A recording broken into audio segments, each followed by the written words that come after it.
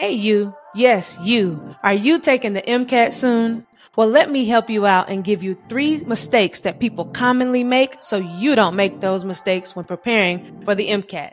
Let's jump right into the episode.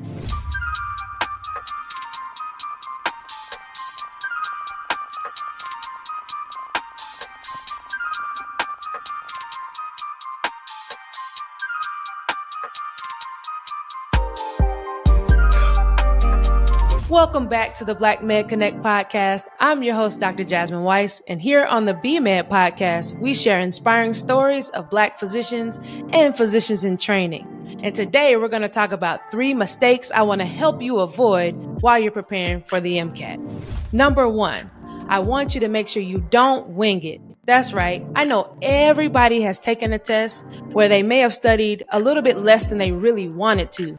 Well, the MCAT is not the test where you do that. The MCAT is the test where you actually take the time to take a few months actually to prepare for the exam so you make sure you ace it on that first try. So the first mistake to avoid is winging it and just going to take the test like it's a regular exam. So how do you do that? The second mistake people make is not having a study plan when they're actually preparing for the test. This test, again, is like no other test you've ever taken. There are portions of the exam that you need to make sure you set aside time for, and it may take weeks at a time to make sure you review all of the subject matter. The way to make sure you create a study plan is to first take a practice test. That's right, take a full practice exam at the beginning of your months where you're going to study. Why is this important? It's important to take a practice test early so you can identify your strengths and your weaknesses. If you know the things that you are not strong in, you can take the most time to prepare for that section of the MCAT. That's the second mistake to avoid, not having a plan, not taking a practice test early so that you can create your plan as you proceed and get closer to your MCAT date. The third mistake to avoid is not doing enough practice questions. This is a huge part of taking the MCAT. Again, most times when you're in your classes, you can do the homework assignments potentially, you can read the chapters that you need to read for your class, and then you can go take the test. The MCAT is not like that. I want you to do practice questions every single day. Let me repeat that. At least 1 or 2 practice questions every single day in the months leading up to your exam. This test is much longer than any other test you've ever taken. It's not 1 hour, it's not 2 hours, it's a full half-day exam. So you have to get into the habit of doing practice questions that correlate with the subjects that you are practicing for. So that is the third mistake to avoid, not doing enough practice questions. Now I want to give you a 4th bonus mistake that a lot of people make. They never sit down to do a full-length exam.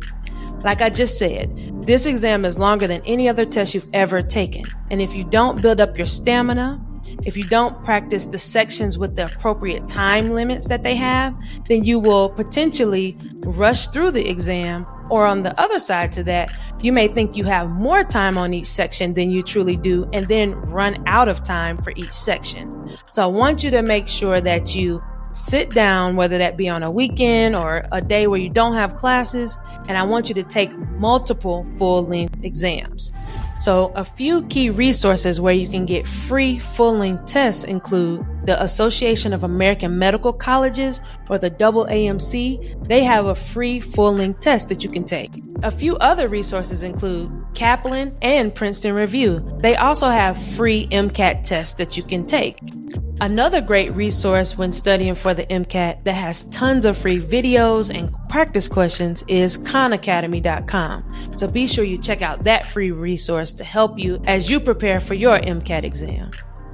We just explored 3 common mistakes that people make when preparing for the MCAT. Number 1, some people just think they can go straight into the exam without actually taking time to prepare.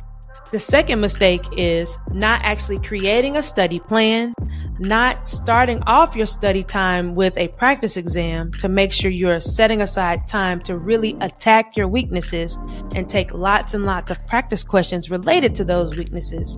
And the third thing that people commonly do is not actually take a full-length exam before preparing to actually take the real test. And I want to rephrase that. It's not one full-length exam. You need to make sure you take at least 3 or 4 exams to be sure that your test score is increasing over the months leading up to the MCAT. One thing I want you to remember is you can retake this test more than one time. So you want to make sure you really lean in that first time you're taking the exam to get the best score possible, but do not get discouraged if it's not the score you want. You can always take the test again.